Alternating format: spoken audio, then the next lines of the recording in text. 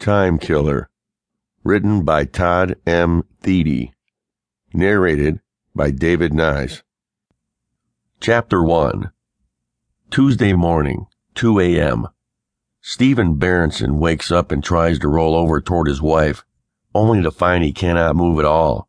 His thinking feels slow and hazy, as if he has been drugged. He opens his eyes slowly to see that the room is dark, with only a small beam of light from the full moon breaking through the drapes. He had opened them earlier to make sure the front gate was shut.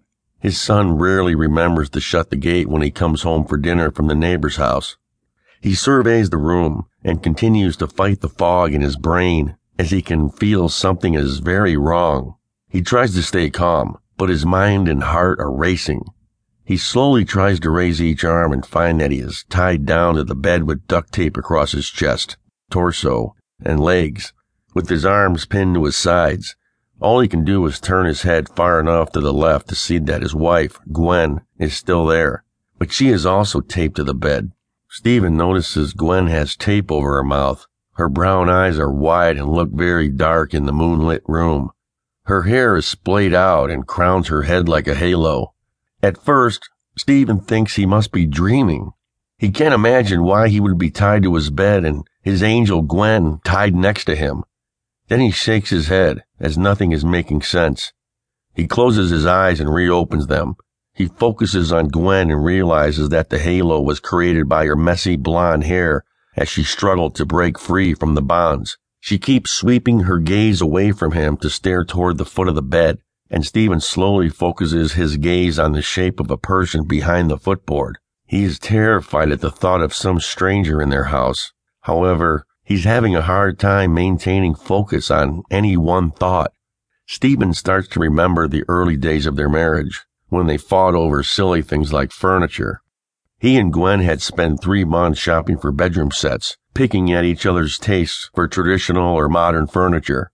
The young couple had taken almost every Saturday to go shopping to fill their home. Giddy in love, their fights never lasted long and often ended in the bed. In hindsight, maybe that was why they had been so careful in their choices. Stephen wishes their lives could be that easy now. Just make love to end an argument. He's not able to remember the last time he and Gwen had made time for intimacy. He keeps thinking that now isn't the time for memories, like having a daydream at work. But he can't think about what is more important than remembering the good times with Gwen. He feels a bouncing sensation next to him on the bed and rouses from his drug-induced reverie. Gwen is bouncing her head and moaning beneath the tape. She keeps staring at him and then jerking her head toward the foot of the bed. He remembers that there is a person standing over him and his wife, just staring across the bed at them, waiting for him to wake up. Stephen vaguely wonders how Gwen can be so awake when he is so tired. He tries to swallow, but his tongue feels like lead. His mouth feels like it's full of cotton. After a few tries, he squeaks out, "Who are you? What do you want?" He is disappointed at the quiver in his voice, so he tries again, hoping to sound more intimidating. "Who do you think you are, coming into my house? What do you want from us? We don't keep large sums of cash in our house." The man just stands there, staring down at Stephen and Gwen, not saying a word. Stephen thinks that it must be a man based on the wide shoulders and body type. Besides, there is no way a woman would do this, he thinks. This man is wearing a dark ski mask. He's also wearing black leather gloves, which particularly frightens Stephen. He has watched enough forensic shows to know that gloves can make an identification of criminals much harder. As he begins to become more aware and able to focus, he sees that the man seems to be very well dressed, wearing an expensive suit, button-down shirt, and a tie.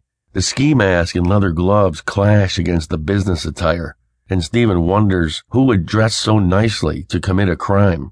He feels like he is going to drift off again, so he shakes his head and tries to maintain focus on the intruder. Just like it seems like an eternity has passed since he first tried to roll over in his own bed. He jumps as the man yells, "You wasted my time." The voice is so loud and deep that Stephen believes he feels the rumble through the floor into the bed. He jumps, and his eyes open wide. He instantly tries to put on a brave face again and stares the man down. After all, this man is threatening his family.